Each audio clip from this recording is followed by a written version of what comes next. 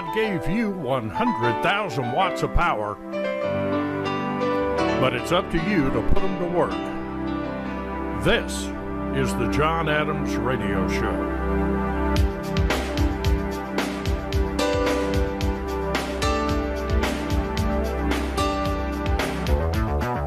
Coming to you live from high atop the EMR Tower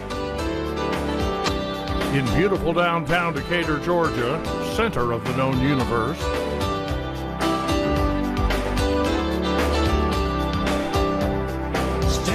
Thence, 23,300 miles directly into outer space. This week, affiliates Satcom 5.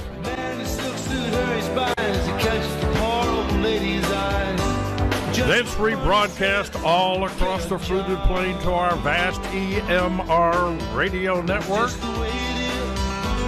This week, 331 stations plus. That's just the way it is. The island of Guam. But don't you believe it? Speaking directly into the golden EMR microphone, this is Excellence in Money Radio. Said, hey, little boy, you can't go where the others go. You don't look like and we're glad to have you along said, hey, oh, man, on this special edition did you really think about it? Of the Real Estate Coffee Break. I remain unbossed and unbought. Speaking truth to power. And committed to truth, justice, and the American way of making money.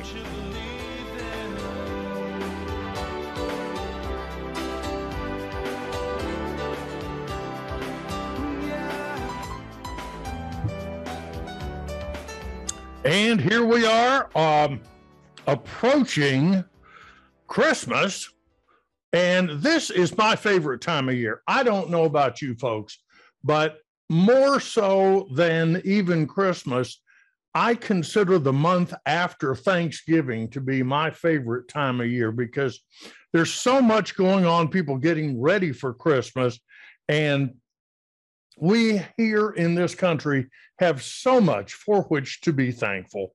And I know sometimes it seems like, I don't know, it seems like our way of life is under assault, and it seems like there are crazy people out there saying and doing crazy things. And, there's plenty to be upset about. But behind it all, I think we need to be thankful. And I am today, and I'm especially thankful for you guys because we've been friends for so many years now.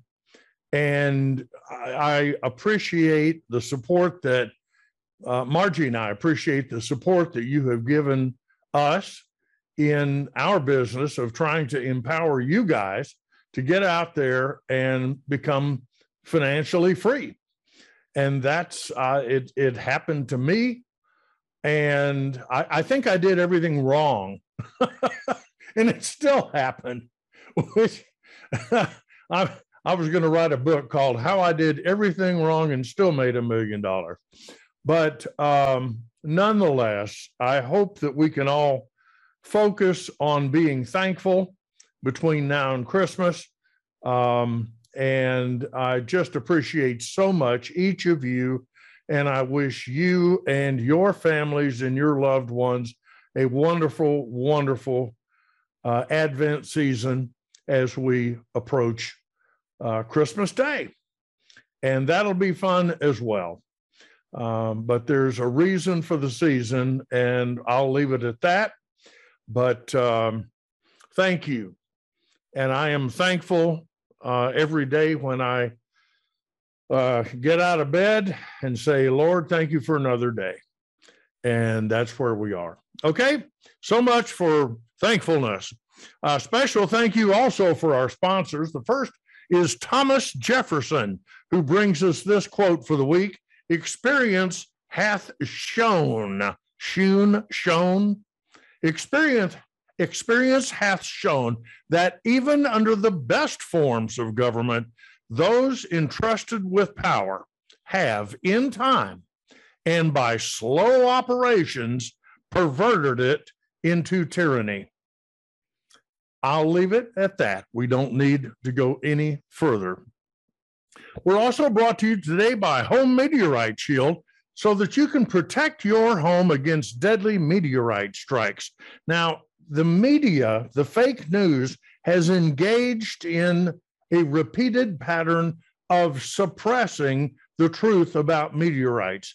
But literally, there are millions of them out in space.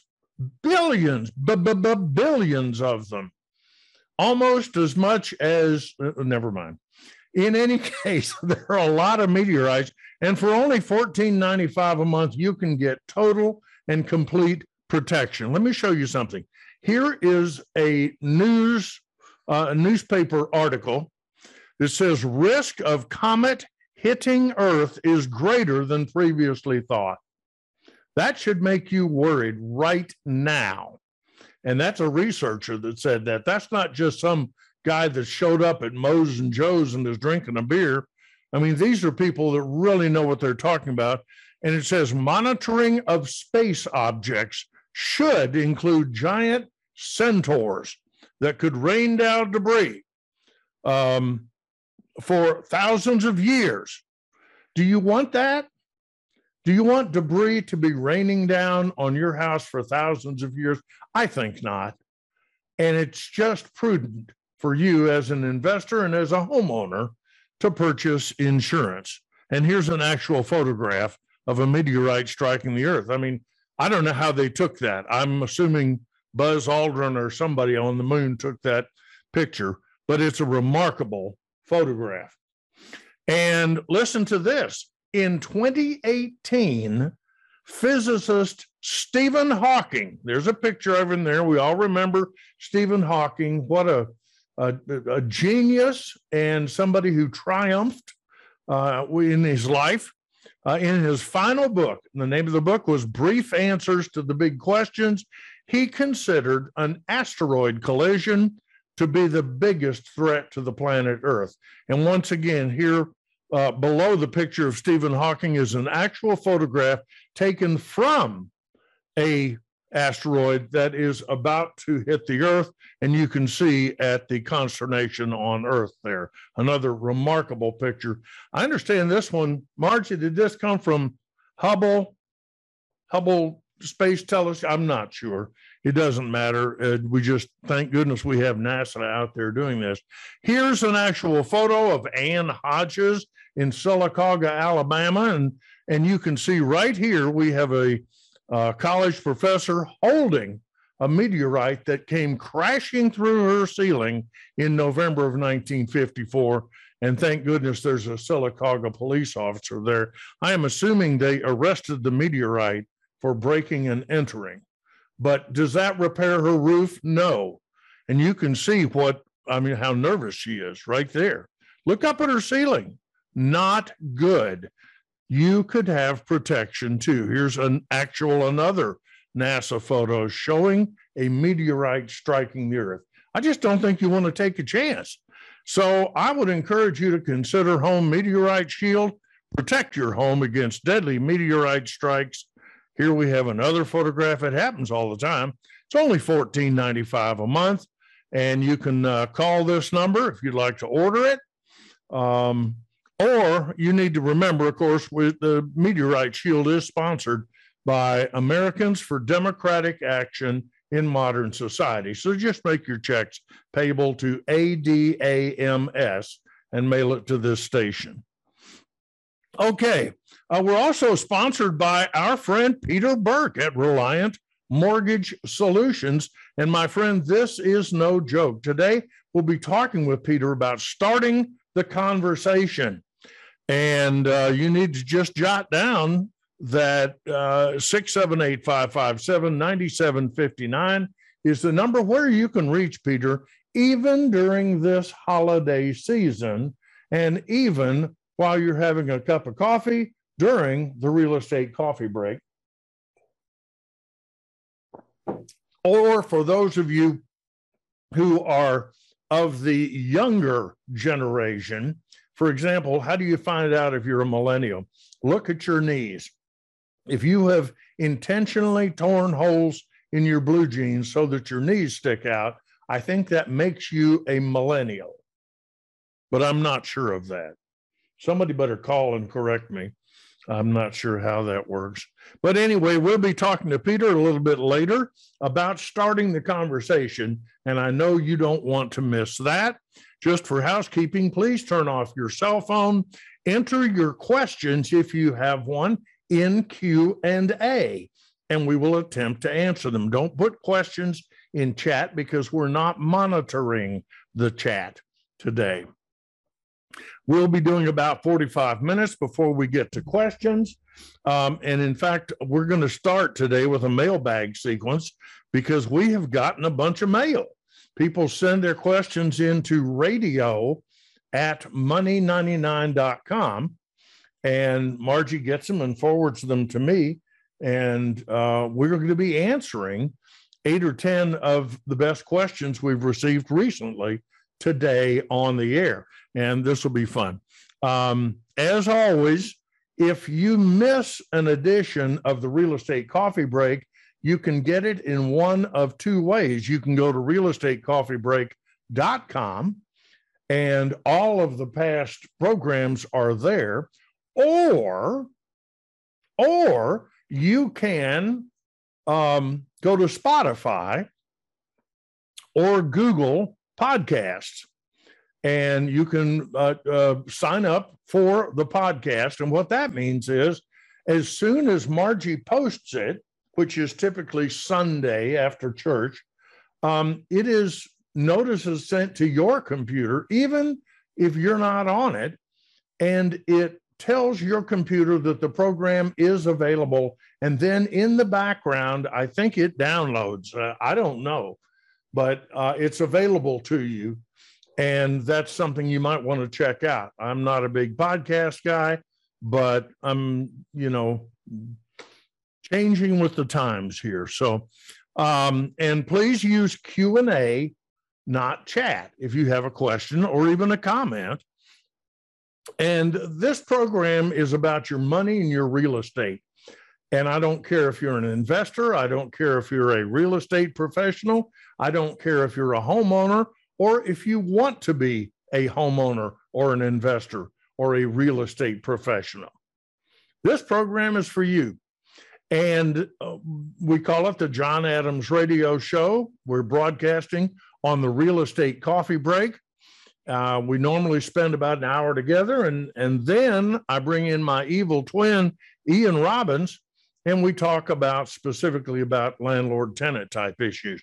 But I believe, and I've demonstrated in my life, that you can retire comfortably on as few as 10 rental units. When I talked with Steve Nelson at Excalibur Homes recently, it was very interesting. I said, do you believe, in your experience, that somebody could retire on as few as 10 homes? He went like this. You see that? Isn't that great? He believes four well-chosen houses managed properly over a period of years can provide you with a comfortable retirement.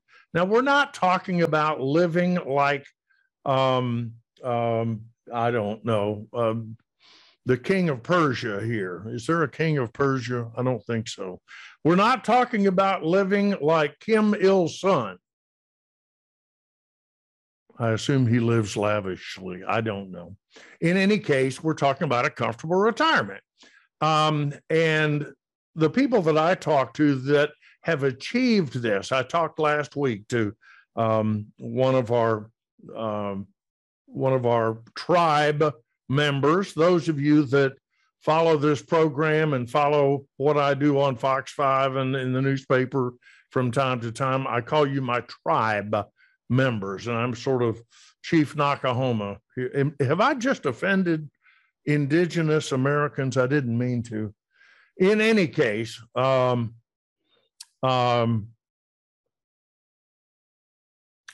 talked to somebody this week, a member of our tribe for many years, who indicated to me that following our advice over a period of years, he had accumulated 25 rentals. And he said, John, it's been more fun than I could imagine, and it's been more financially rewarding than I believed possible.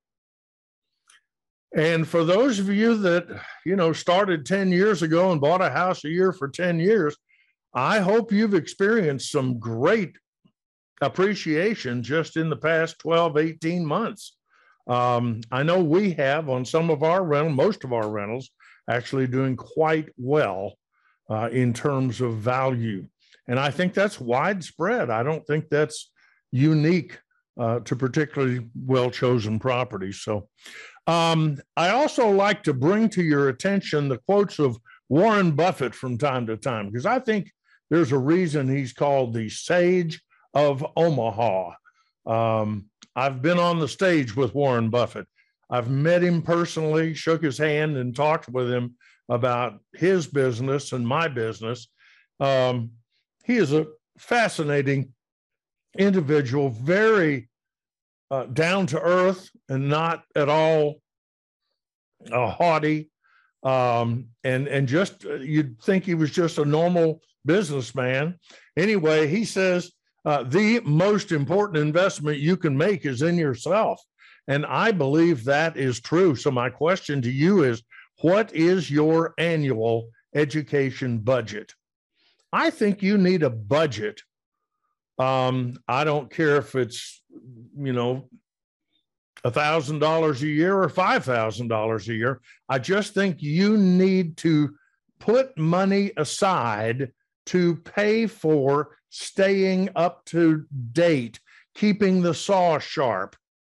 Because if you don't, you'll fall behind. Either you're moving ahead or you're falling behind. You can't just stop. And I know a lot of people think they can just stop. That doesn't work. And if you want to invest in yourself as a homeowner, as an investor, or as a real estate professional, I want to invite you to the Real Estate Marketers Cruise, which is coming up at the end of January, not this January, but a year from now. Now you're saying, John, why in the world would you invite me to an event that is almost 14 months away? Because the ship is filling up. Carnival Cruise Lines has experienced a massive resurgence of business, and it is absolutely a tremendous bargain. We're going to be leaving the last week in January for out of Miami on the Carnival Freedom for 8 nights in, I think, the Eastern Caribbean. I know we're going to San Juan, and I'm not sure where else we're going, but I'll find out. Anyway, you can go right. Margie, is Expo up?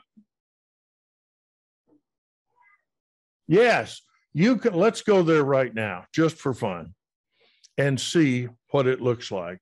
I'm going to pop out of here. I'm going to pop into here. There you go. That's the Colosseum in Rome, in case you have not been there. It is fabulous. I mean, you've got to go to the Colosseum in Rome, but that's beside the point. Let's go to expocruise.com, expocruise.com. There it is, the amazing Expo Cruise 2023. I call it the Real Estate Marketers Cruise. We have been calling it sort of like an expo where we have different experts in real estate come in, not to sell you anything, but to teach you what is working for them. And that's what I find exciting. It's January 28th to February the 5th, and it's a year and a couple of months from now. Okay? So we go to Amber Cove, which I've been to. Amber Cove is a beautiful place in the Dominican Republic that is essentially owned by Carnival, and they've done everything right. San Juan, Puerto Rico, which of course is a, what do you call that? Is it like a protectorate of the a territory? I think it's a U.S. territory. Is that right? I don't know. St. Thomas, which is in the U.S. Virgin Islands. And I've been to San Juan. It is beautiful. I've been to St. Thomas. It is beautiful. And St. Martin of this group, well, maybe San Juan. There's a lot of history that goes on with St. Martin. And we'll be talking more about that as time. But anyway, you're going to be joining like-minded real estate professionals, entrepreneurs, internet marketers for 7 days, 8 nights of fun, food, mastermind events, and cruising. And 70% of the time, we're just going to be having fun together. Why should you go on this cruise? The answer is because you're going to be stuck with me and Peter Burke and Hans Trupp and Margie Bowman Adams for 8 days. And we can't go anywhere. I mean, like we can when we go to Puerto Rico, we can go into a restaurant or something. But for most of the time, we're going to be on the ship, which means we can talk about your individual situation. And I'm just telling you that that's worth a lot. You'll also learn what's happening with the industry of real estate, the housing industry overall. But go to expocruise.com. We've got some more stuff there. Look at those. Oh, that we have destinations. We have fun and new friends. We can only take a limited number of people because it's selling out. But there'll be networking and learning while Caribbean cruising. And you can book now, and it says your deposit is refundable until XXXX, but the answer there is until September of next year. Okay. So, you know, and the deposit is only what, $500? Something like that. I don't know. And you can get all the details. Just go here to expocruise.com and fill out this thing right here and click submit. And so one of us will give you a call back and we'll talk about it. This is a lot of fun. And we just got back from one of these and it was just a blast. So, hey, you deserve, you know what? You deserve a vacation after all that we've been through. Oh, no. It doesn't seem like this COVID, every time we get ready to kill it off, they come out with a new reason we have to keep wearing a mask. I am so sick and tired. Anyway, I have to admit this. Carnival Cruise Lines went above and beyond their duty to make this thing sparkling clean. Our rooms were sparkling clean. The food service was handled in a very safe manner. Whenever you, for example, whenever you get, if you're out on deck in a public area, you don't have to wear a mask. But if you are like in an elevator or an enclosed space with a lot of other people, they encourage you to wear masks, but it's optional. Yes, we had to be vaccinated. And yes, Margie and I've had the booster shot. But I'm just telling you, the cruise line did a fabulous job, I thought, of making sure that there was not going to be a problem. And I was very impressed. And the food was great. How can you complain when you get one night all the filet mignon you want and another night all the lobster that you want? And I ordered 3. I can make a 3 symbol here. 3 lobsters. Now, these were not like big lobsters, you know, like a baby. These were smaller, but they were delicious. And so start thinking about that. Okay. I have to now go back to this and this. So this, I recommend that you consider investing in yourself for 2022. Go ahead now and say, John, I'm coming with you and Marge. I know you guys are going on this fabulous trip in January of 23. We want in on it because we're going to have some meetings and things before then, and I want you to be a part of it. But it should be part of your annual education budget. We'll talk about tax deductibility another time. And here's another of my favorite quotes from Warren Buffett. Risk comes from not knowing what you're doing. Duh. My question to you is, do you know what you're doing? I know you know what you were doing 20 years ago. I know what you were doing. You knew what you were doing 10 years ago. But do you know what works today? That's one reason you're participating in this program, but that's another reason that you ought to consider going on the cruise with us, because we're going into detail. It's going to be a blast. You know what? I may get Buck Lantern to come on this thing. He could be our MC. I don't know. We'll see. By the way, here we are in December all of a sudden. I want to remind you about the problem that we've all had at one time or another, at least most of us, with frozen and broken water pipes at our home and our rental property. And I just encourage you to act now. First, you need to notify your tenants that cold weather is on the way. Your big months are December, January, and February, and this will not happen as a result of an overnight cold snap. This is going to have to be sustained sub-freezing temperature for 2 or more days, more likely, in order to bust water pipes. But it sure as heck will happen. And Atlanta is in an area that in the past has seen tremendous damage from frozen and broken water pipes, and it is not covered by your insurance. But if you're using My Killer Lease, the tenant is responsible for taking routine steps. And if you notify them in advance, either by email or text or letter or all three, or even phone call, that they have responsibilities, they're much more likely to take it seriously. So what are we talking about here? Well, Consumer Reports says, and here's a list you could give your tenant. Keep garage doors closed, especially if you've got supply lines in the garage. How many stupid people leave the garage open thinking, well, I guess it makes any difference. Close it. It's going to save you broken pipes too. Open the kitchen and bathroom cabinet doors to allow the warmer air to circulate around the plumbing.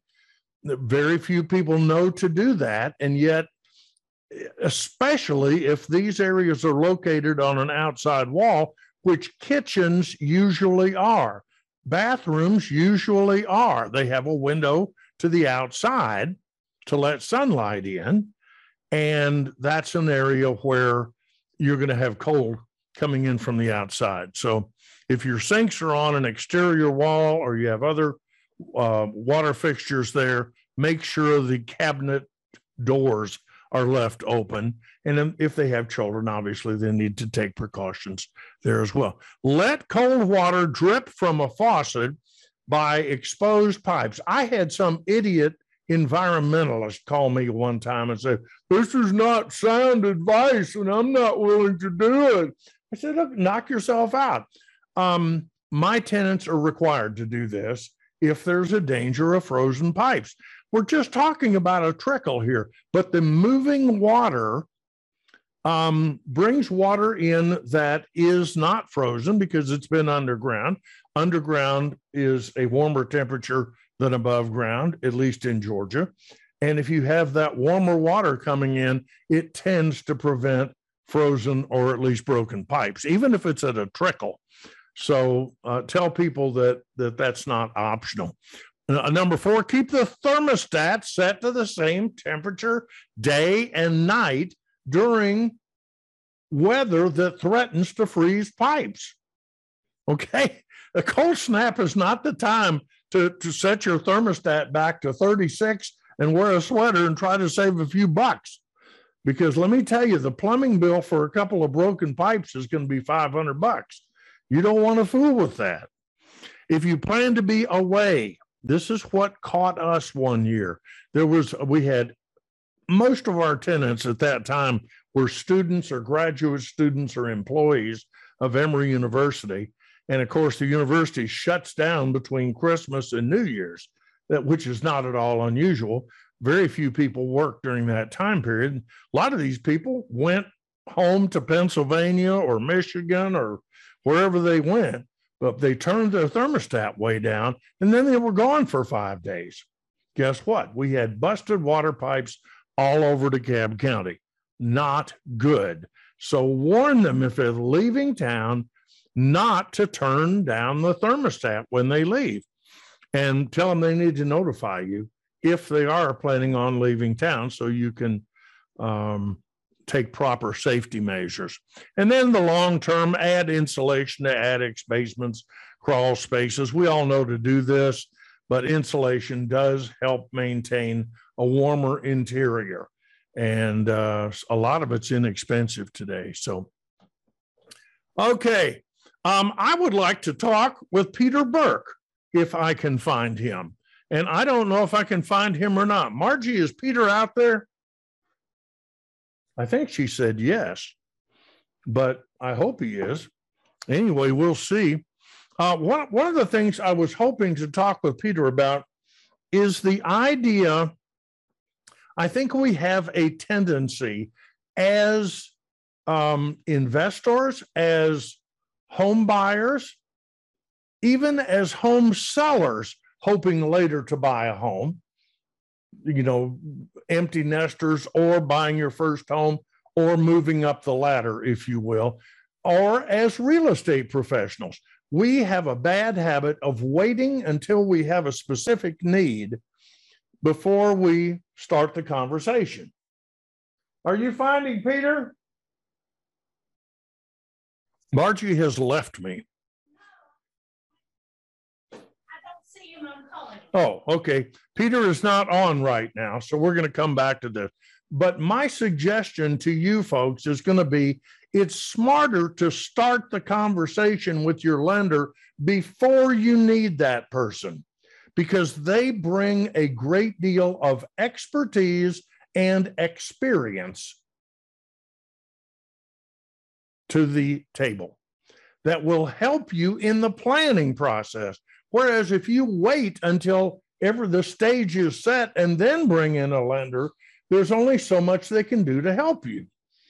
And what I want to talk with Peter about, and we'll get with him a little bit later, is how we start the conversation. So what I'm wanting, Margie and I are going to do the mailbag now. It is 34 minutes after the hour, and we're going to go to the mailbag. And how do we do that? All right, here we go. Going to the show. There we go. I'm going to stop sharing the screen, and I'm going to ask Margie to join me, hopefully, on the air. We'll see. By the way, folks, you should be able to get us side by side on your screen by adjusting the little box in the upper right-hand corner. I don't know if that works or not, but nonetheless, there she is. And you can always tell us, Margie, by the fact that all you see is this from her forehead up. And it's very different than mine, because mine has no hair and hers does have hair. But speaking of Peter Burke, I think he's joining us right now. So that being the case, I'm going to head back and we're going to talk a little about conversations, starting the conversation, if you will. And I'm lost. Share screen. Here we go. Sharing screen 1. Share. There it is. And there it is. Good. And I think this is a good time to start the conversation. I hope Peter will join us in just a second, but there are some specific reasons that I would like for you to start the conversation with your lender.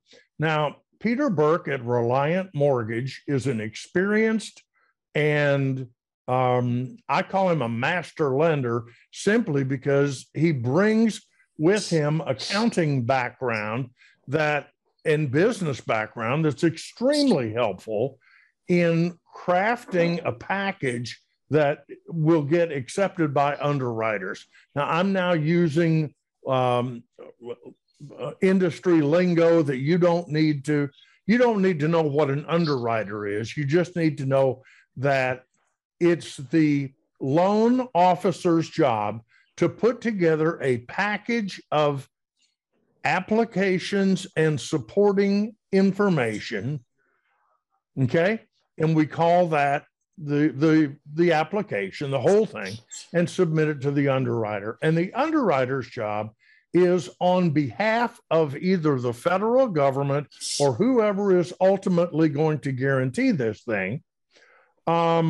They look at it and say, does this make sense or not? And it's very interesting because underwriting, you can't talk to the underwriter, and the underwriter will never talk to you.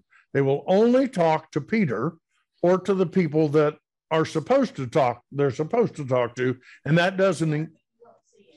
All right, Peter is there. Peter, are you with us? I am. Can you hear me, everybody? I can't hear Peter. I'm here. You can? Peter, say hello. Hello, everybody. Well, hello, that's everybody. Weird. I hear Peter through. I'll bring my computer. No, I can do it right here, I think. Peter, Good are you morning, with me? I am, John, and good morning, everyone. What a joy to have you here. Well, and I don't understand why I can't hear you. I think I may have you. Are you?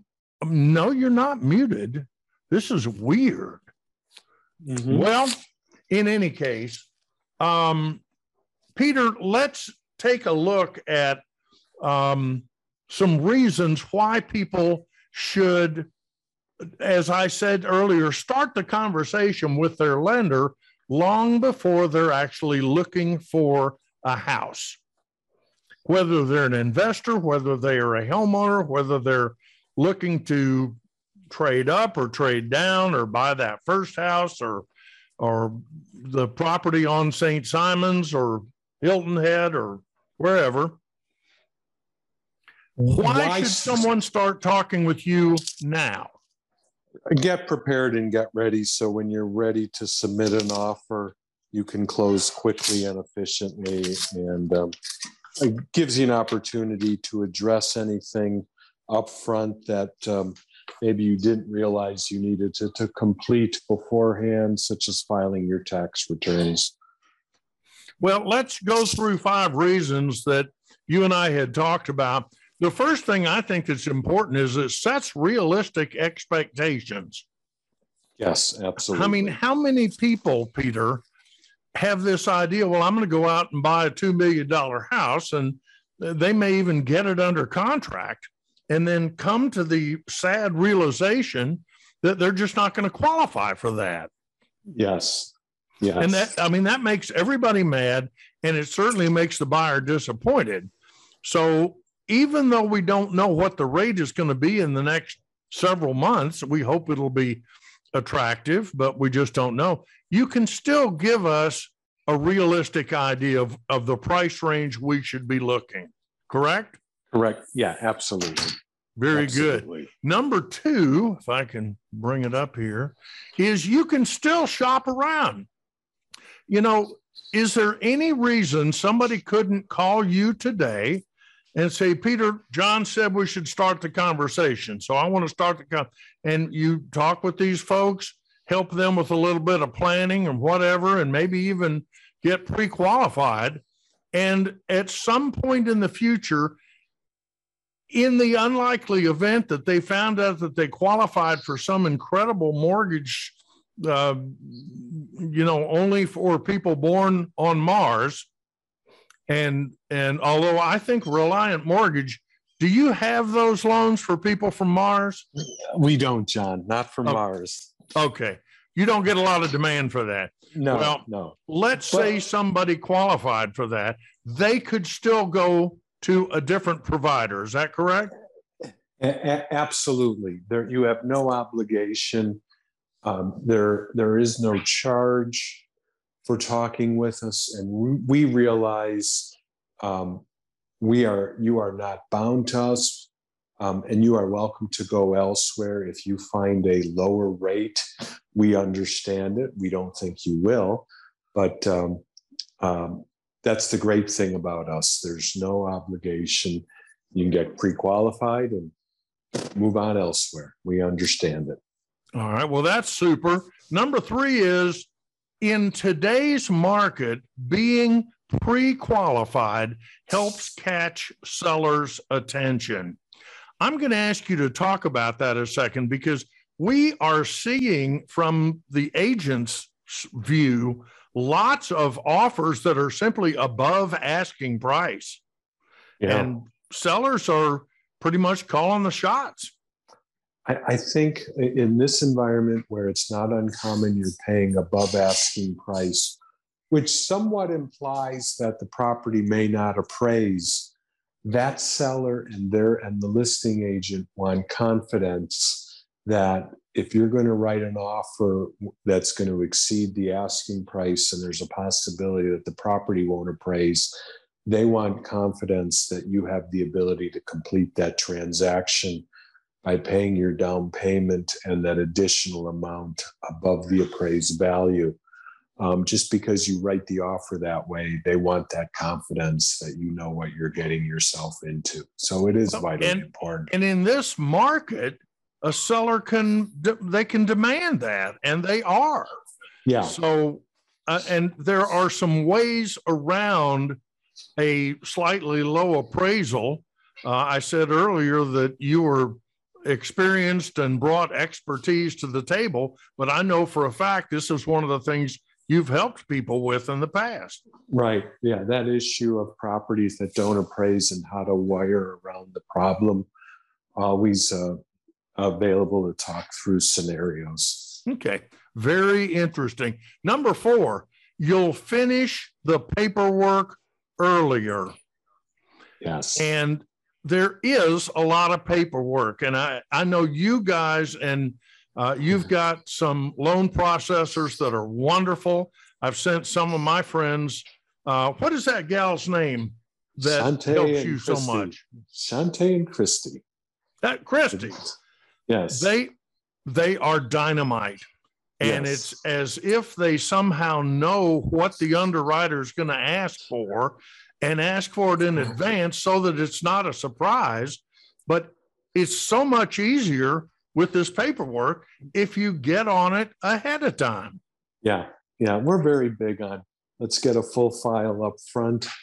Let's get everything documented so we can close efficiently on time without any problems of asking for missing documents. So we do, Christy and Shante do a great job in that regard. Well, all I know is I keep getting these emails and letters from members of friends of this show and other connections and business associates that I send over there.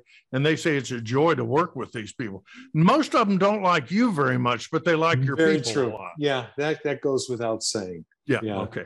All right. And finally, number 5, it helps you know what you'll pay at the closing table. Yeah. Yeah.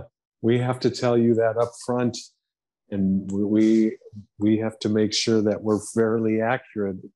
Otherwise, we can be responsible for some of the differences if we underquote. And so it's vitally important. You know, I would say, Peter, that this is one of the areas, especially for an inexperienced purchaser, somebody who may not have been through this process before, or it's been 6 or 7 years or more. This is a major change because I remember 15 and 20 years ago, people coming to the closing table sometimes with particularly an out-of-state lender or somebody who's, using an online lender where communication is difficult, showing up at the closing table and bursting into tears because they had no idea that they would need that much money and they didn't have it. Yeah, it doesn't happen anymore, but it requires time up front. Yeah, it doesn't happen, but it used to be a problem. Yeah. Well, whoever came up with that idea, they win the John Adams Memorial Award for this week. The Obama administration. I'm sorry? It was the Obama administration. Well, we continue to reap so many benefits from that time period. Yeah, there are some good things that came out of Obamacare. Yeah. I went the other day and I always forget what it was. They poked me in the right here in the carotid artery and sent a television camera down into my heart to look at it. And it was only at the hospital. This was Northside Hospital. I was there for about, 2 or 3 hours. And I got a bill for $17,000. We're Peter, you and I are in the wrong business. Yes, that's true. We could be tag team surgeons. Yeah, I guess. Maybe. Okay. Well, I think I'm going to stay. I faint when I see blood, especially my own. So do I. So we better do something else. Peter Burke can be reached today at 678-557-9759. Peter, if a millennial happens to be listening and wishes to text you instead, is that an option? Absolutely. Feel free to call or text. Well, I never did texting until my contractors required it. Yes. You are welcome to call or text me with questions. All right. Very good. Folks, do that. Peter, I hope you had a wonderful and warm Thanksgiving. I did. Thank you. And I hope everyone has a safe rest of their weekend. Well, I feel confident that they will. I want you to know that I devastated about a 13-pound turkey on Thanksgiving Day. And I'm not sure the turkey population will ever recover. I like turkey, and Margie made all the stuff that goes with it. And it was just, I guess, a very traditional Thanksgiving meal. But well, that's good. It is that's good. That's and we nice paid at Winn-Dixie 59 cents a pound. Oh, that was a bargain. That's what I thought. And I sent a thank you note to President Biden. Oh, well, very good. Were you on St. Simon's or were you in? We were. Very good. We're here in beautiful downtown Decatur right now and hope to visit my mom either this afternoon or after church tomorrow. But on Thanksgiving, we were on the island and the weather was just perfect. Excellent. Well, good. I'm glad to hear that. So as you know, we go back and forth. We've been asked to leave both neighborhoods. Oh, I'm sure you're joking, John. Oh, well, maybe. All right. Peter Burke, 678-557-9759, Reliant Mortgage Solutions. And I guess the takeaway from our visit today, I'm going to encourage people to start the conversation. Have the conversation. All right. All righty, everybody. Thanks, Peter. We appreciate it very much. All right. Super. Thank you. It's 11:50. And what I'd like to do is ask Margie to come on and let's see if we can do a mailbag question or two. There you look how nice you look. You look great, but I still can't hear you. I've got to turn this thing on. Are you there? Yes. Isn't that odd? I'm not getting either Peter or you over the sound system. Let me see. I'm not muted. This is so weird. Maybe you're on the wrong speakers. How would I know if I was on the wrong speakers? Well, just turn up the one beside you and let's get going. Well, that's what I've done here, but I'll help you after this. So, okay, here we go. We have some questions that came in over the internet, and I just thought I would ask you to sort of ask me these questions, and let's share some ideas with our listeners. Wait, what is that? What is that red fur ball behind you? This? Yes. It's Tito. Oh, hello, Tito. There is a rumor that Tito is an awesome dog. Yes, that's what I hear. All right. Okay, Well, are you ready for some questions? Yes, I'm ready for questions. You go Okay. right ahead. The first one is from Katie in Decatur. Katie says, is Zillow really gone? That is a good question, and the answer is no. And I think from all the headlines that we saw in the last week or 10 days, it sort of appeared that Zillow was getting out of real estate altogether. Nothing could be further from the truth. What happened was that, in my opinion, their most aggressive foray into the housing market, which was called Zillow Offers, we saw that Zillow, after investing very heavily in Zillow Offers, which was their instant buying service, after investing very heavily, they got caught with their pants down around their ankles. That's what I call a word picture for those of you in Smyrna.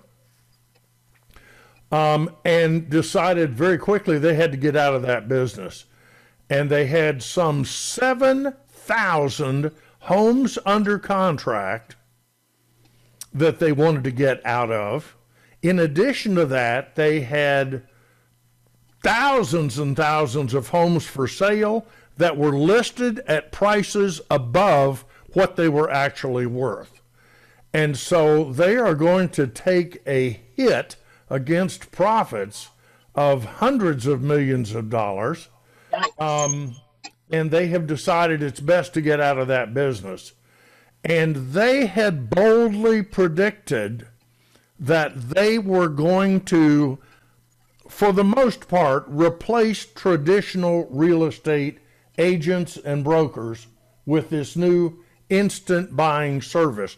And they went so far as to create Zillow Realty of Georgia, which is a licensed broker. I don't know what happened to their agents. Supposedly they were not on commission. At least that's what I had read.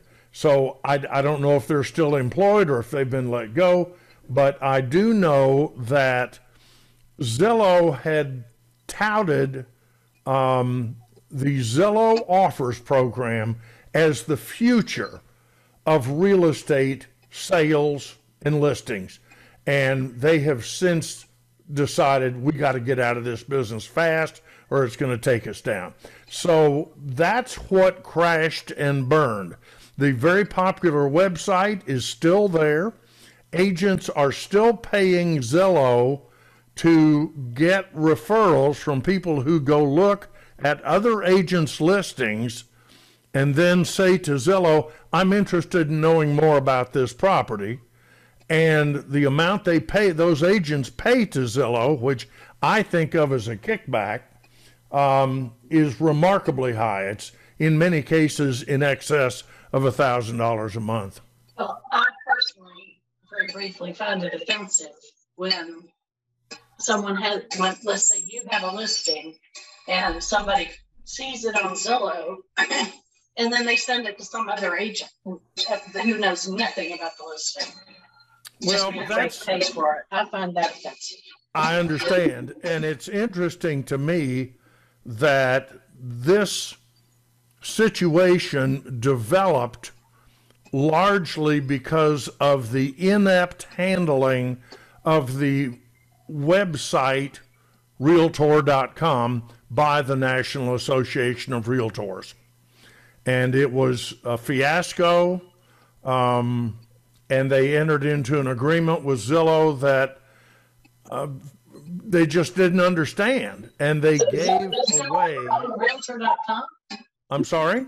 Does Zillow own Realtor.com? No, but the National Association of Realtors does not own it either. And so NAR is attempting to compete with Zillow, but they can't do it because NAR doesn't want people to know that they're for sale by owners out there when everybody does know they're for sale by owners out there. And they can go to Zillow and they get the for sale by owners, but if they go to Realtor.com, they don't get them. So they have crippled themselves. And I'll tell you what I think is going to happen, and this harkens back, as we like to say, in the day. Or what's the other thing they say? In days of yore. Sorry. Well, this was before there was a multiple listing service. Right. And I was at a company called Barton and Ludwig Realtors. And Barton and Ludwig published their own listing book. They were that big. And if you wanted to, you could go by Northside Realty and borrow a copy of their book, but you didn't have a key to their property. So you had to call a Northside agent to make arrangements to let you go in and show their property and co-op with them. Well, that didn't work very well. It worked well for the brokers. It didn't work well for the public. I think the situation we had pre-Zillow was best for the public. But this is what happens when an industry fails to understand the technology that supports that industry. And that's what happened with the realtors. So I'm sorry that it did happen. But by the way, I need to remind everybody before we get to our next question, Realtor is a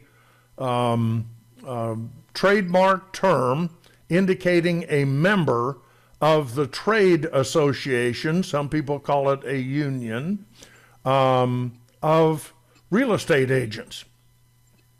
A realtist is a member of the National Association of Real Estate Brokers, which is a different real estate trade organization, which got its start during segregation when African American brokers in Atlanta and other parts of the nation were prevented from being members of the National Association of Realtors.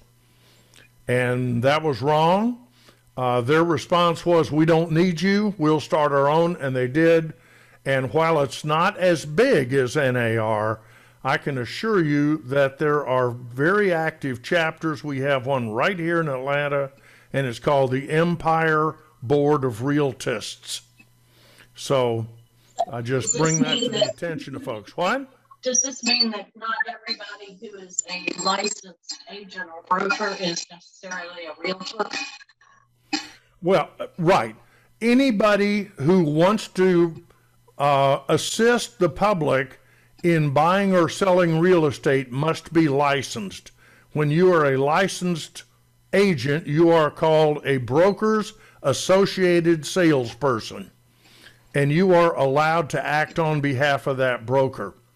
Typically, if that broker happens to be a member of one or the other or both of those trade associations, then you are automatically a member of one or both of those. However, many people, including me for a number of years, chose not to join one of these trade associations and to conduct themselves legally as brokers and salespersons in the state of Georgia. So the question always arises, what advantage is there to being a realtor and or a realtist? And the answer they would give you is realtors and realtists subscribe to a code of ethics. Does that prevent a non-member from subscribing to their own code of ethics? Not in any way, shape, or form. So, but I guess the takeaway there is to know who you're hiring and have confidence in their ethics and their knowledge and their experience. Okay? You ready for another question? Yes, I'm ready for one more question, and we're going to take a break. Cartersville says, to buy 10 little houses over the next 10 years and keep them as rentals. Should I consider getting a real estate license? You know, this is sort of a follow-up question to what we just talked about. One of the things I recommend people that listen to this show consider is buying a house a year, maybe for 10 years, and building a portfolio of clean, decent, affordable rental houses that will carry you through your retirement with a cushion. The question is, do you need a real estate license to do that? The answer is no. You're not offering your services to the public. And you are not required to be licensed. So now the question becomes, would it be worthwhile? 20 years ago, I would have said yes. But in the 90s and around 2000, the public clamored for more regulation, if you will, of real estate agents. And so through a series of changes, both at the legislature and at the Georgia Real Estate Commission, and remember, the Real Estate Commission applies to everybody, not just realtors or realtists, and they added a series of continuing education requirements to licensure as a real estate agent or broker in Georgia. They have also added a pre-license course and a post-license course, and all of these things are required. In the meantime, I think all of us would agree that in the United States, we have increasingly moved toward a litigious society. People are suing for anything and everything now. And so as a result, an agent and certainly a broker are well advised to have errors and omissions insurance. We just call that E&O. And the E&O companies like it if you are a member of the Realtist or Realtors, because those people tend to be more structured and they have their own internal disciplinary organizations or structures, if you will. I would prefer, I'll tell you what, if you are wanting to get an inside scoop, an inside look at how the real estate industry operates, how people get paid, how deals are put together, how to work with attorneys and commissions and lenders and all of that stuff, I recommend taking the pre-license class. There's nothing wrong with that. You can usually find it for about $250, which I think is a very small investment. Occasionally, a broker will offer free a pre-license class as a way of attracting potential agents. But again, the money barrier is not very high. And it would give you a real inside look into the business. However, beyond that, in terms of actually taking the exam and placing your license with a broker and engaging in the post-license continuing education and all that jazz, I think it is largely for the investor a waste of time. And so, and that's a change, in my opinion, over the last 20 to 30 years because of the changing in. We should revisit that another day because there are advantages to being licensed. Oh, no question. As my friend Hans Trupp says, and he's right, he says in the real estate industry, there is a lot of money, or in the housing market, there's a lot of money sloshing around. And if you stick your hand out behind your back in the right place at the right time, some of that money's liable to fall into your hand legitimately and legally just because there's so much of it out there. I'm also not in any way dissing the career of being a full-time real estate sales or marketing professional. It's a wonderful calling, but you very likely won't achieve financial freedom. Whereas the two most important things that an investor can do are see a lot of houses and make a lot of offers.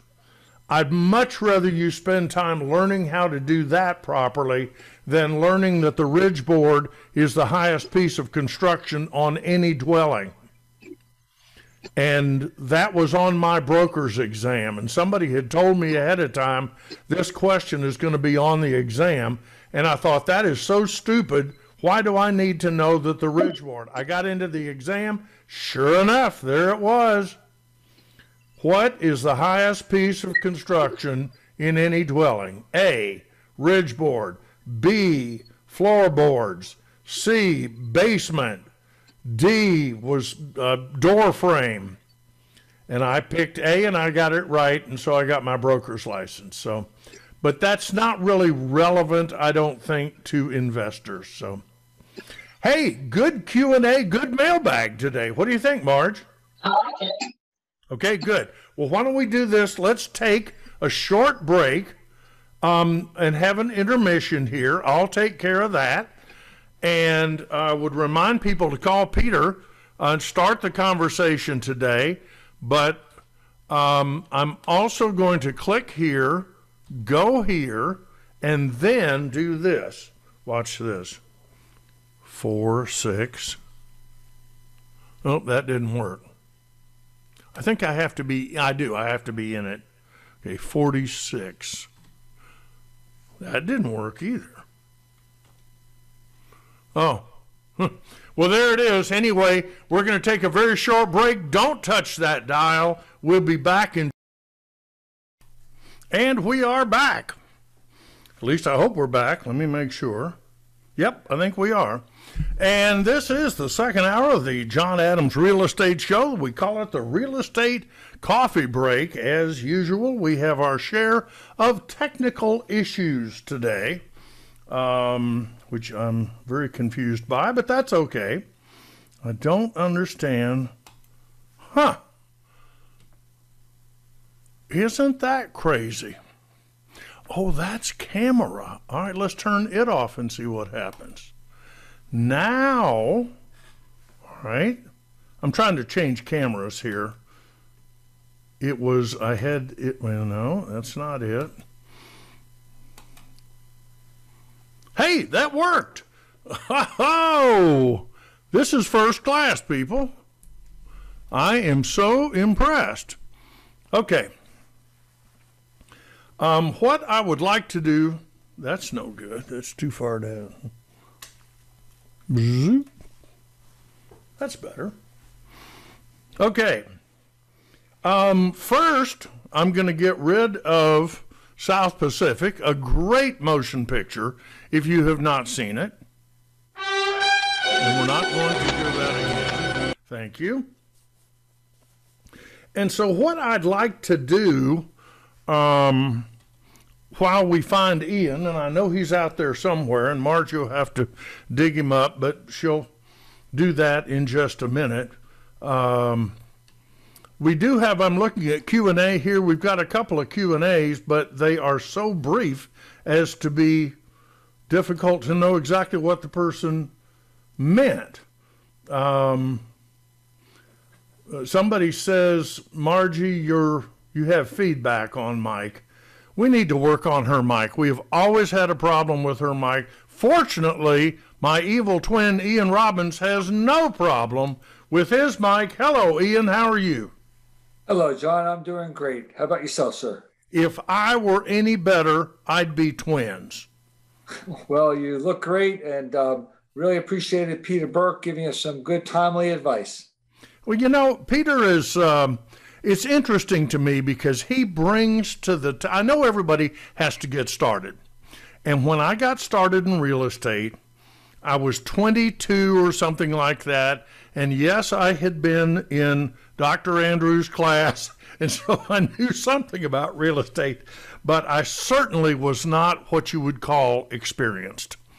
And a friend of my parents wanted to sell a beautiful home in Victoria Estates, which is over by Emory, and I thought, oh, this is perfect for me, and they should use me. And of course they didn't. And they called somebody they knew from like Harry Norman and by the way, Harry Norman is a wonderful company with a wonderful tradition. So many friends over there. So I'm not surprised that Jack called them, but I was crushed.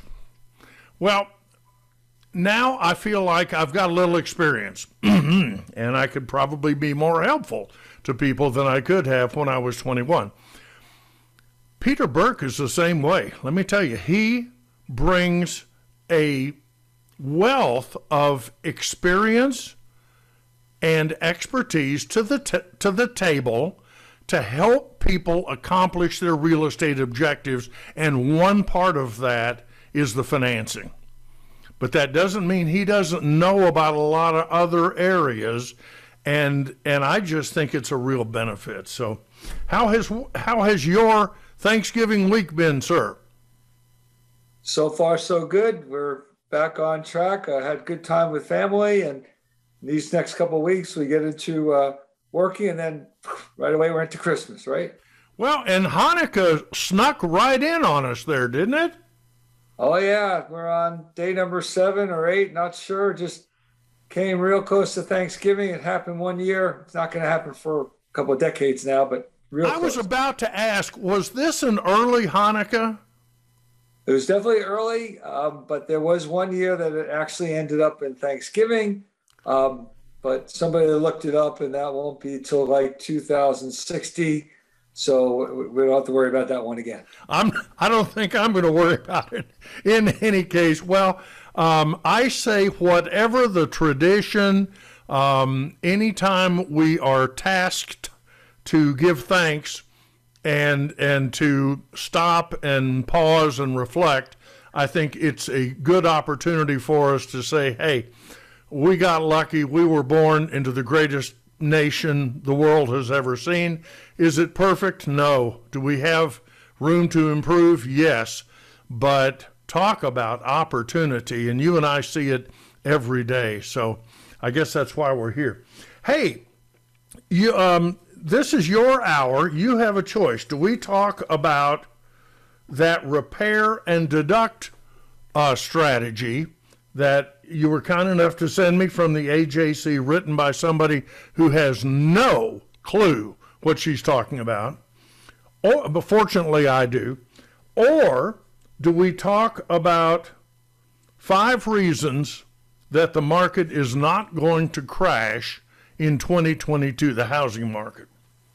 I'm going to take a repair and deduct for $300, John. All right, you bing, bing, bing, bing, bing, bing, bing. You win the daily double, because we have repair and deduct. Yeah, I have that. Says here tab, but I don't have it. All right, hold on just a second. This is just going to take a minute. What did I do with that repair and deduct? I know I put it in. Oh, here it is. Here it is. Here it is. Here it is.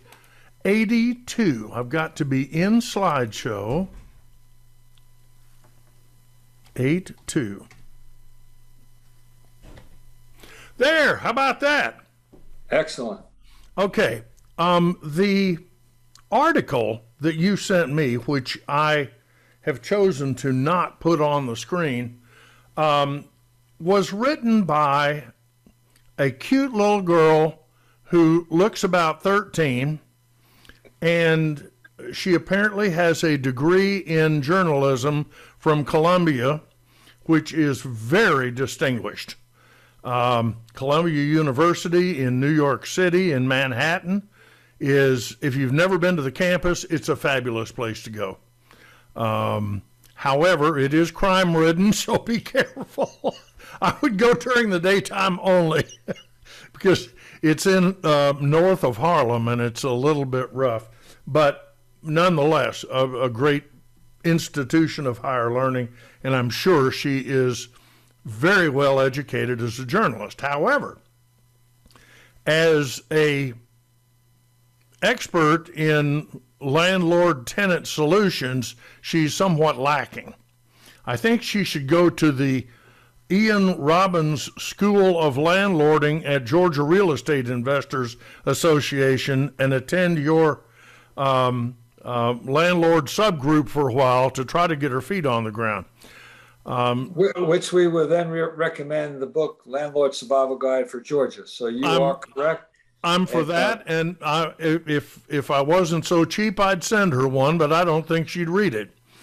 And I'm sure she has no idea who I am or that I wrote for the paper for 20 years, but nonetheless.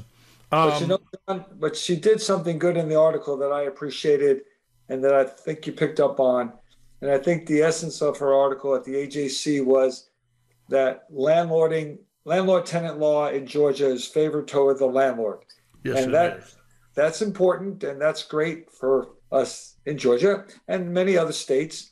Some states it's a little different, but I think the repair and deduct is an issue that really hits home because you've taught us basics that really stick with me all the time, and that is this first sentence: the landlord has the legal duty to maintain the habitability of the premises in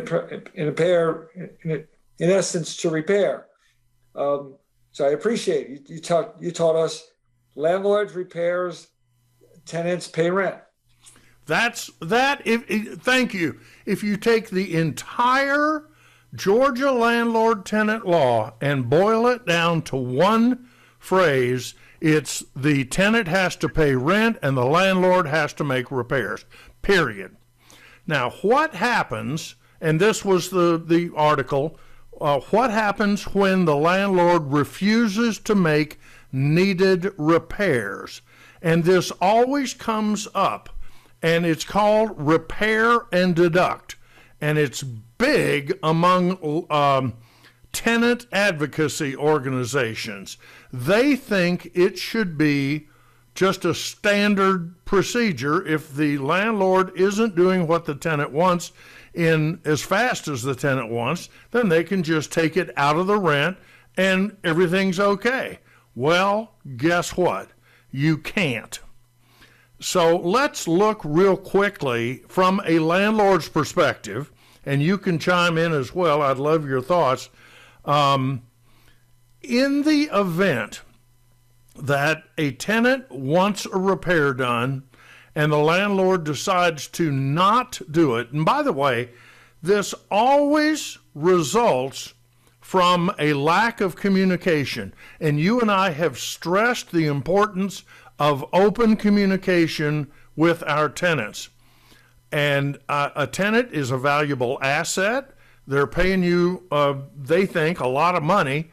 And if you think about it, it is a lot of money over a year or multiple years to rent the property. And so from common law has come certain requirements, and one is the implied warranty of habitability. In other words, while this is not written into the law, it is implied in the law that if I rent from you, you have to make the house habitable.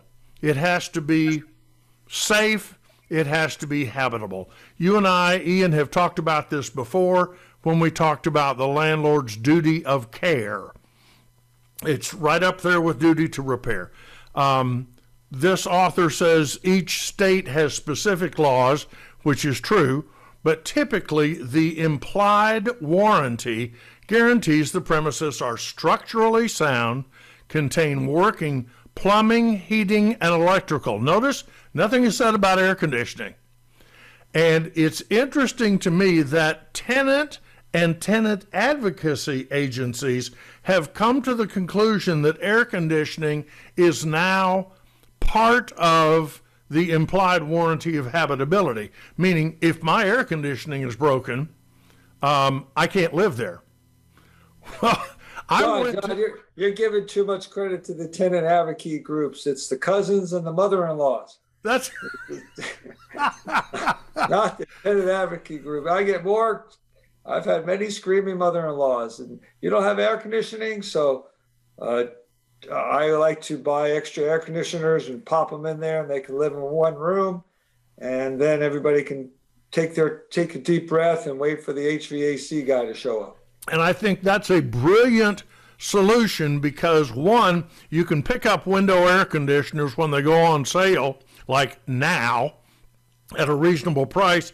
And two, that's part of that communication. You heard the tenant say, I don't have air conditioning and I want it, and you responded in a timely and reasonable manner while you decided what to do with the broader issue here, which might be central air conditioning.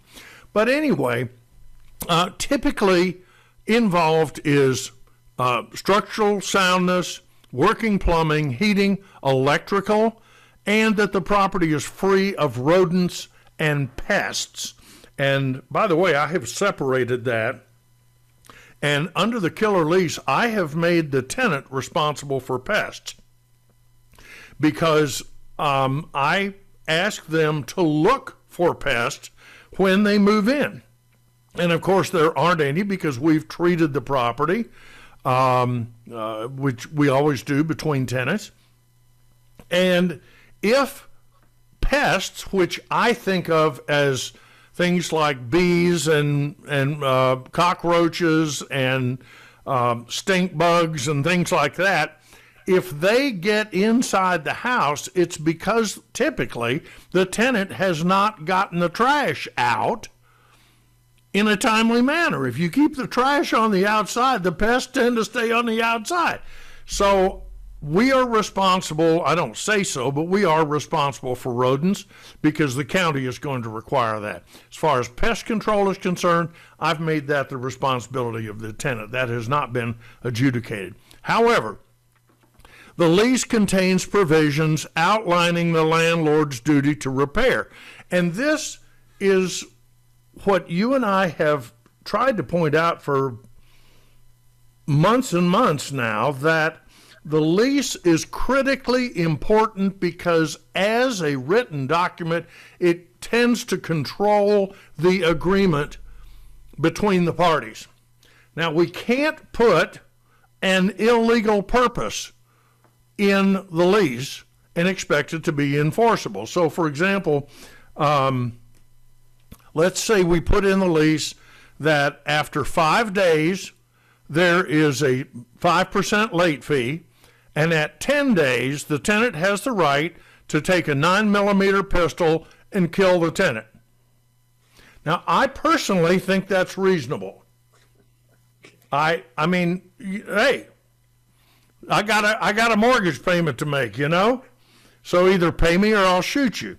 But actually, that's not funny. Wasn't that terrible what that kid did? Where was that? In Michigan? It's very sad. I'm more concerned about the guy who ran over 6 people at the parade. Oh. And both of those were preventable, is what gets me. Anyway, I digress.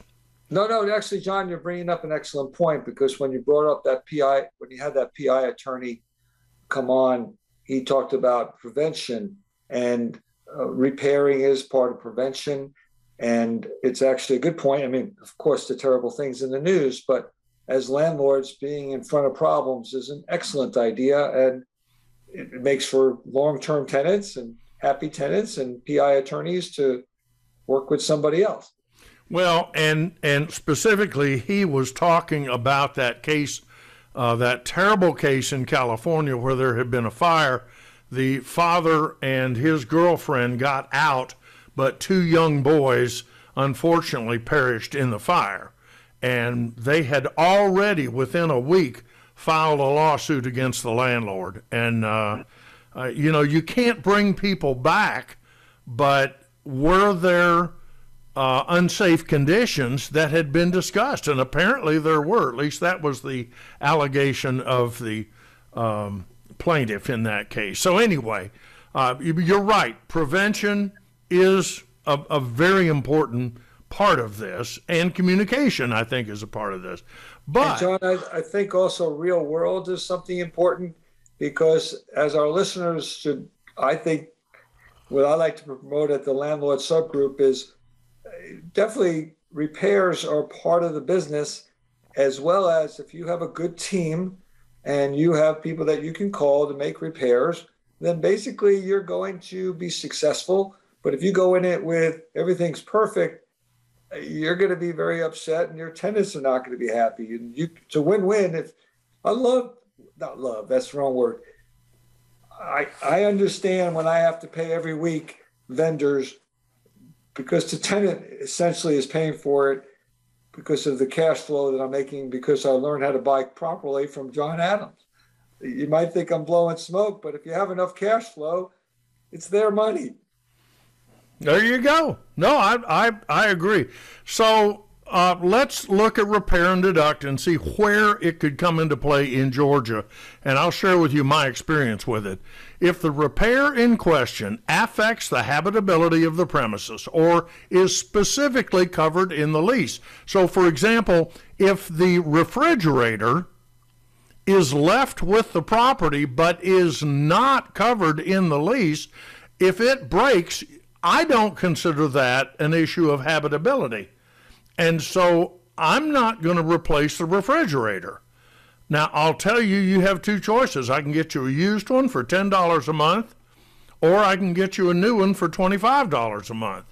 But I'm not going to replace a used refrigerator that's in there because they break all the time. So whatever. Once the tenant establishes the landlord's a duty to conduct the repair, let's say the furnace goes out and it's wintertime, he can inform the landlord of the issue and act if the landlord refuses to make the repair. I agree 100%.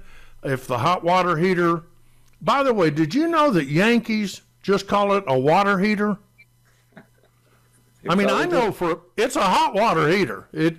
Because when you heat the water, what temperature is it? Hot. Hot. So it's a hot water heater. I don't understand Yankees. They come down here, they marry our southern women, but then they don't leave. And they don't describe water heaters correctly. That's right. Delta is, this is what I say to all my Yankee friends that complain. Delta is ready when you are. Excellent. You're on it today, John. All right. So the first thing that should happen is that the tenant should immediately inform the landlord in writing. You'll notice in the killer lease, we require that all repair requests be in writing. And the reason we did that is not to make it difficult for a tenant. It's to make sure that the tenant does not leave a telephone message that somehow gets lost or not delivered, or, when you leave a message, it could go out in the ethos. Who knows? And that is not legal notice under my lease. Under my lease, I want the tenant to hand me a piece of paper or mail me a piece of paper or even email me a piece of paper that says, this is what the defective condition is. Here's why it is vital for my habitation, and I'm asking that it be repaired in a timely manner. So in many cases, the procedure for notification is specified in the lease. That's me. In either case, the landlord should receive reasonable notice of the repair and ample opportunity to fix the condition. And this is important because again, as you say, mothers-in-law, or as I say, tenant advocacy organizations, have a tendency to feel like, well, if the hot water's out, all you got to do is snap your fingers and it's fixed. It's not that simple. And some repairs are much more complex or time intensive than others. And if notice has been given and the landlord has failed to make the repair in a timely manner, what does timely mean? We don't know, but it has to be reasonable, a reasonable time period. Then the tenant can attempt, and I stress the word here, attempt, to repair and deduct. Can they get away with it? Well, unfortunately, the only way to find out will be to go to court. And that's exactly what's going to happen. So my comment to a tenant who's threatening me with repair and deduct, and by the way, my lease says very clearly, Ian, if you make repairs, you are responsible for paying for them. And you still have to have my permission. And if you do it without my permission and I have to go back and fix it, I'm going to charge you for that too. Thank you, John, for putting that in the lease. That's excellent. Well, there it is. So here's the process.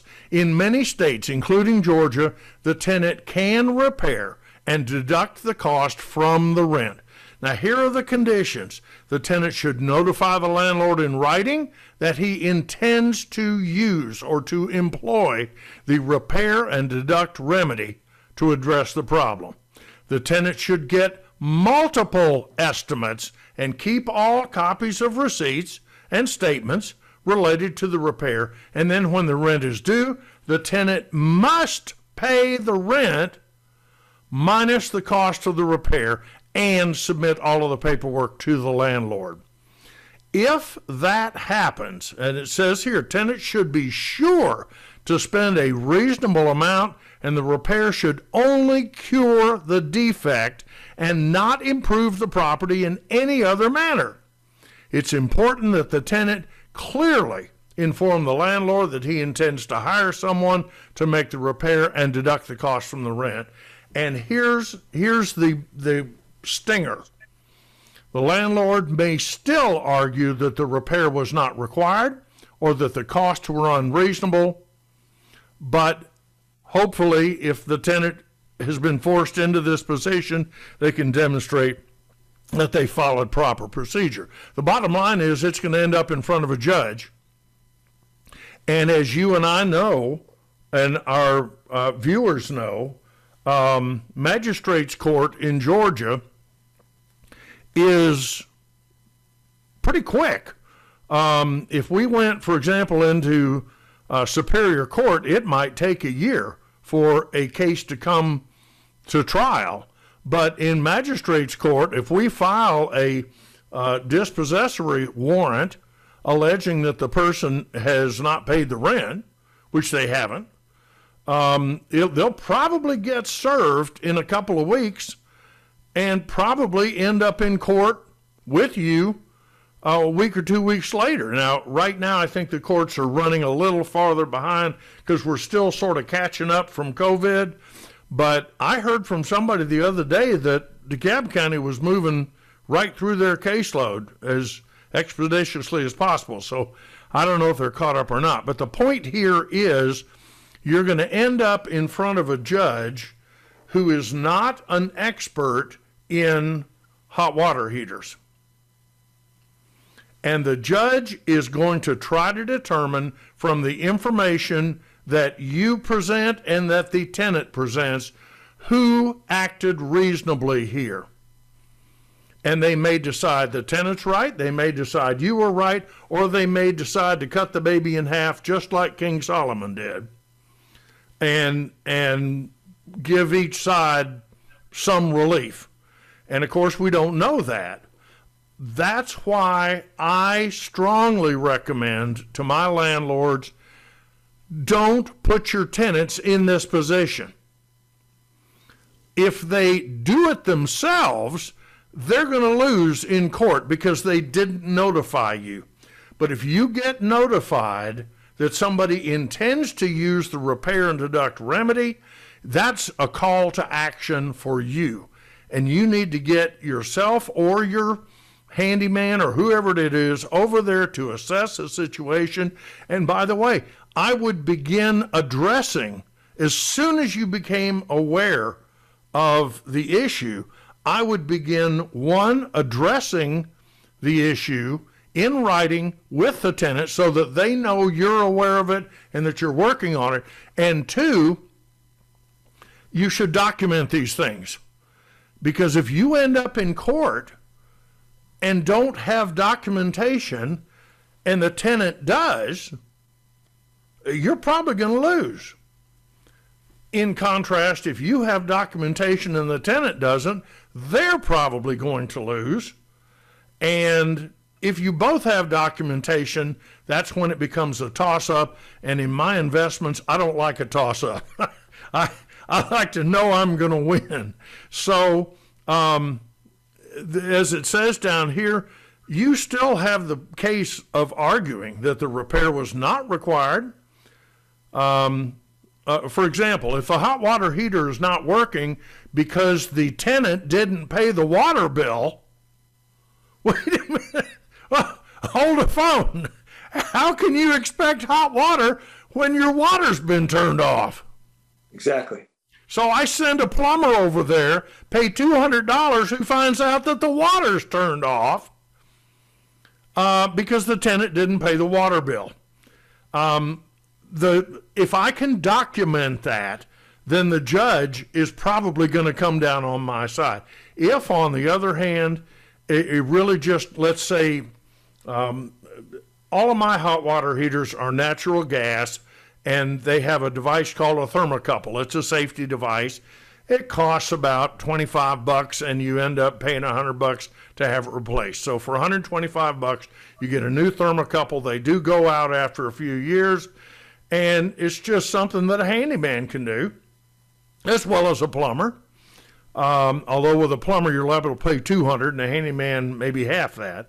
But the point is, if that's all the repair entails, yes, I think I have a responsibility to do that. And then the question becomes, what is a timely manner?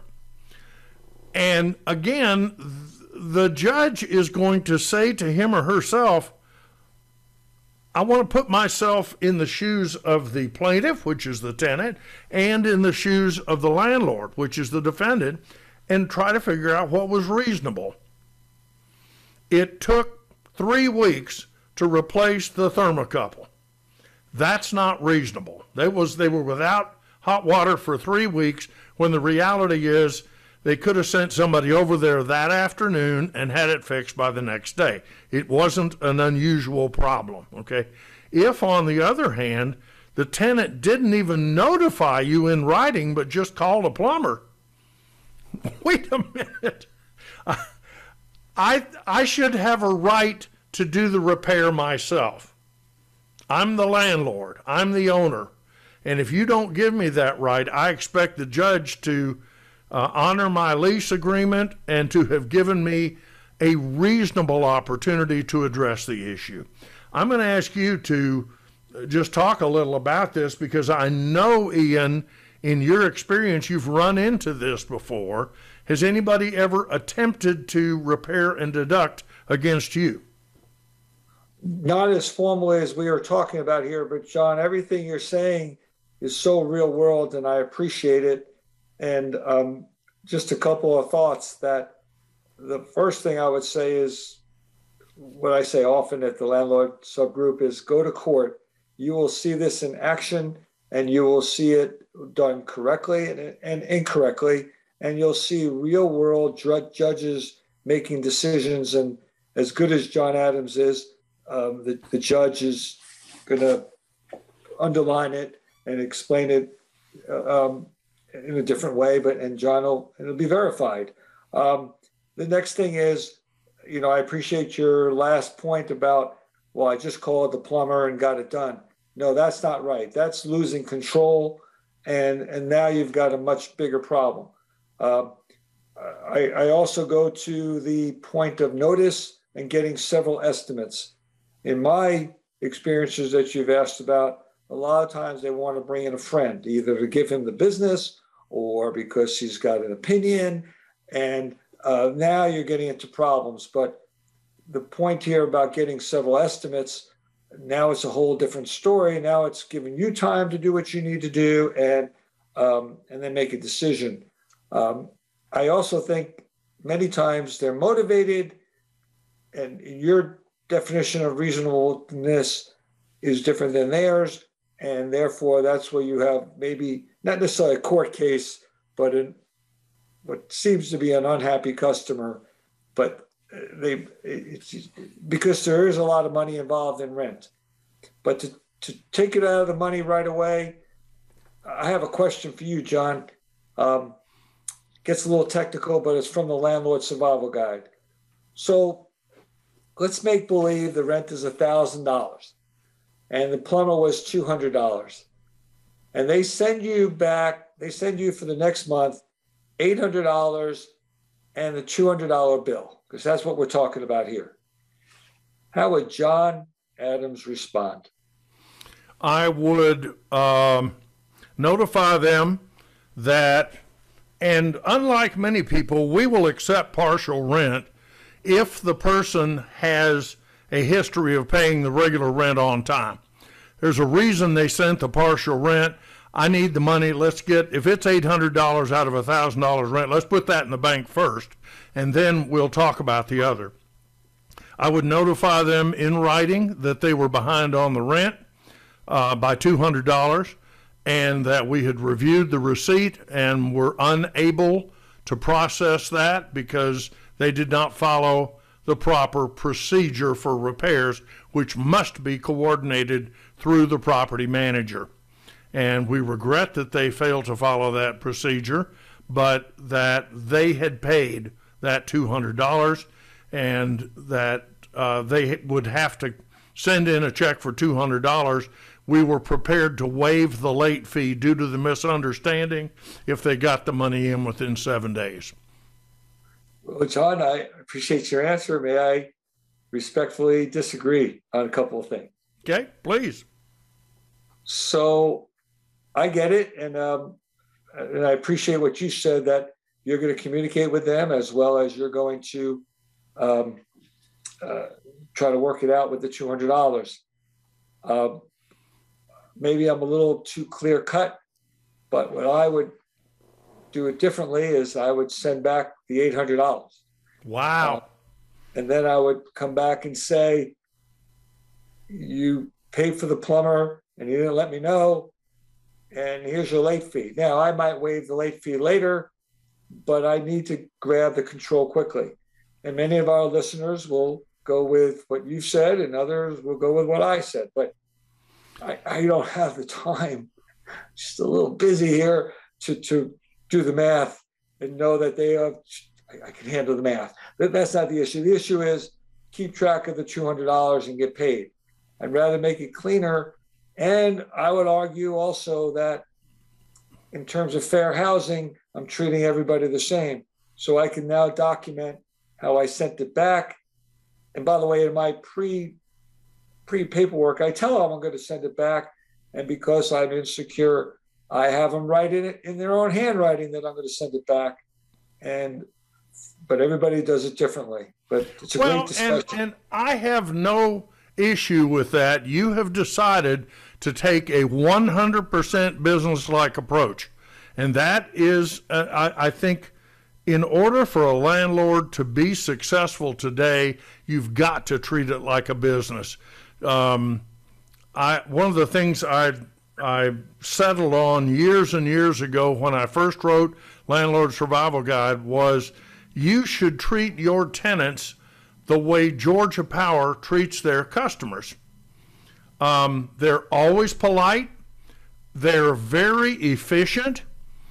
But they're not going to let you get power and not pay for it. But they are painfully polite. And so if you call up and say, I can't pay my power bill, is there anything you can do for me? They're going to say, yes, we'll give you a choice. You can have your power turned off this afternoon between 3 and 5 or tomorrow morning between 9 and noon. Which would you prefer? That's, you were hoping they would say, well, you don't have to pay then if you don't have the money. Wrong. Beep. Wrong answer. And, I think each landlord has to look at it in terms of their own personality.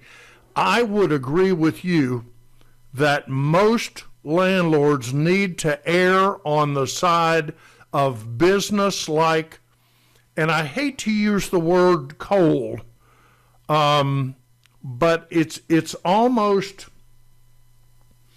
I had said it years and years ago that I wanted my tenants to think that real estate services was a nameless, faceless bureaucracy that didn't care about human beings. And while I've moderated my tone a little bit here in the 21st century, I still think there is value in responding initially in a very aggressive business-like fashion, and I applaud you for that, sir. Well, thank you, John. I appreciate what you said about in writing that you're working on it. Unfortunately, if you get that call on Monday because they're cold and the heat went out, they do expect it Monday afternoon, and the real world is that everybody else is calling the heating and air people, and it may not be till Thursday. Right. But if they had their friend come in on Tuesday afternoon, and then next thing you know, you're in court, something went wrong, and again, going to court and learning how to solve the problem, I think for our listeners that we can keep moving on is really a very important detail, because repairs are part of landlording. Sure they are. Now, I have another hard question for you, sir. Yes, if sir. You wouldn't mind. Love it. And I did send this to you that it may be a little too deep for this discussion, and Margie will keep us focused. But Yes, she anyway, I am in a situation where one of my best mentors taught me we have a moisture issue underneath some flooring. And one of my mentors said, the last thing you want to do is pull up that flooring when the tenant is around.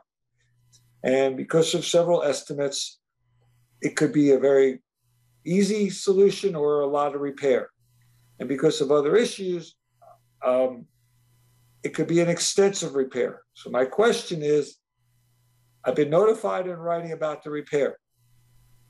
It could be very extensive. Do you do it? What do you do? Do you do it while they're there, living there, or other remedies? Well, is it accessible from another area? Can you get at it under the house, or are you going to have to, sure enough, pull up floorboards? Pull up floorboards. So now they're going to lose the kitchen. Maybe, personally, I'm hoping it's very little, but because of other issues and the lease expired, and seriously about the killer lease, the killer lease talks about not renewing the lease. And I don't mind telling them what my remedy was I didn't give them 30 days. I didn't give them 60 days. I gave them 90 days. And I'll be good for 90 days. They're going to leave. And if they don't, I'll do a holdover eviction. But I can get in there correctly, probably less expensively. And thanks to this show, I'll raise the rent and get a higher security deposit. So, but I'm curious about what you would do for an extensive repair. And they're good tenants. Let's say they're good tenants and they're paying on time. This one's not. For that, here's just as off the top of my head, the first thing I would do is I would have my handyman purchase one of those, when we did lead-based paint, we sold 1 million of them, those whole body suit things and a mask and a ventilator. And I would say that we wanted to examine the area that we believed the issue was located, and that there might be a discharge there. There's a remote possibility that there could be some discharge at that time, and that we requested that the tenant vacate the property for a 6-hour period on whatever day the tenant is going to come. And that way you can get your handyman in there, tear that up, do what needs to be done. If it's a big job at that point, at least then you know what you're looking at, because right now we just don't know what we're looking at. Obviously, we hope it's a minor repair, but if it's moisture, it's got to be addressed. And I would want them out of the premises, because if you're right, if they see you pulling up floorboards, all of a sudden they're going to start freaking out. And I just think it would be better if they were not there at the time. That's what I would do. So, and you don't always have that opportunity. I've got a house. We notified a tenant this past week. By the way, the lease says 60 days notice, and I just gave them 30 days. So they called back and asked if they could have an extra week. I said yes. Oh, John. That's great. So now we've got them accepted that they're going to be out in 5 weeks, which is sooner than I'd hoped anyway. But we need to go out there and figure out what's going on, because we're going to do a renovation of the house and probably sell it. You ought to buy this house, by the way. This is my house in Austale. I'll buy it and I'll do the renovations. How about that? No. I'll buy it as is. No. I bought it as is. I don't sell things as is. This thing's going to be cute as a shiny, new, real copper penny when we get done with it. And let me ask you, I digress. This is a tiny little house, like 1,300 square feet. If you had to put in new heat and air, would you go with a heat pump or gas? Both are available. I don't know, John. I can't. I think a heat pump would be cheaper. It's not as good a heater, but I think it's cheaper.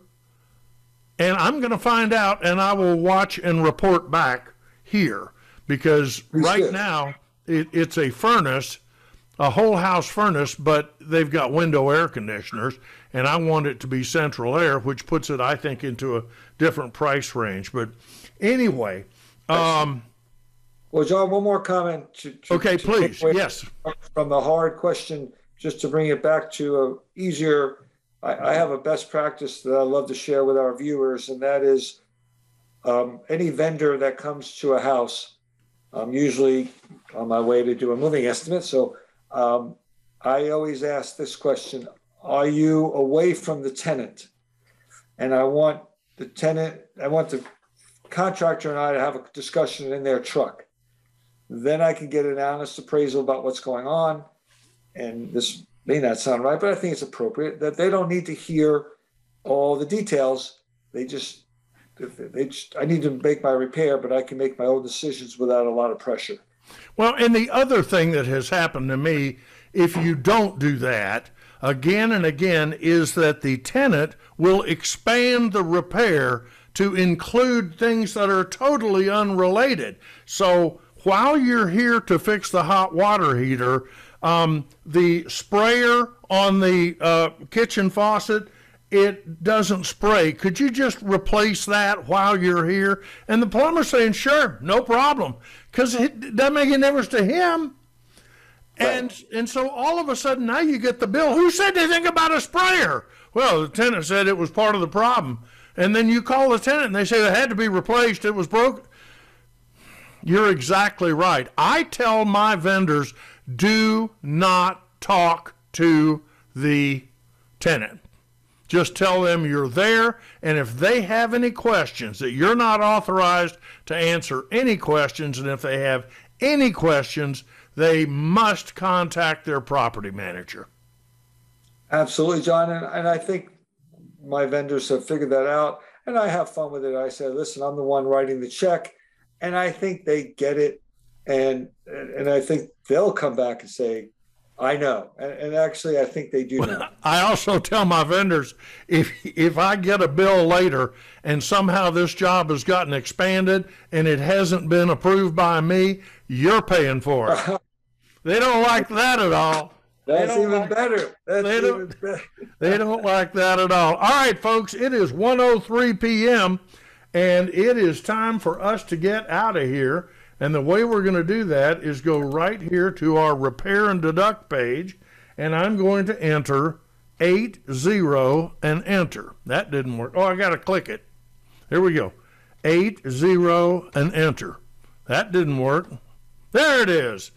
All right, so Ian, it's time to go. Another great edition of the Real Estate Coffee Break is now in the books. Again, Excellence in Money Radio. That's the 3-0 mark for the John Adams Radio Show. And on behalf of my evil twin, Ian Robbins, this is John Adams, reminding you your financial future is not a matter of chance, it's a matter of choice. Make your choice a good one. So long, everybody.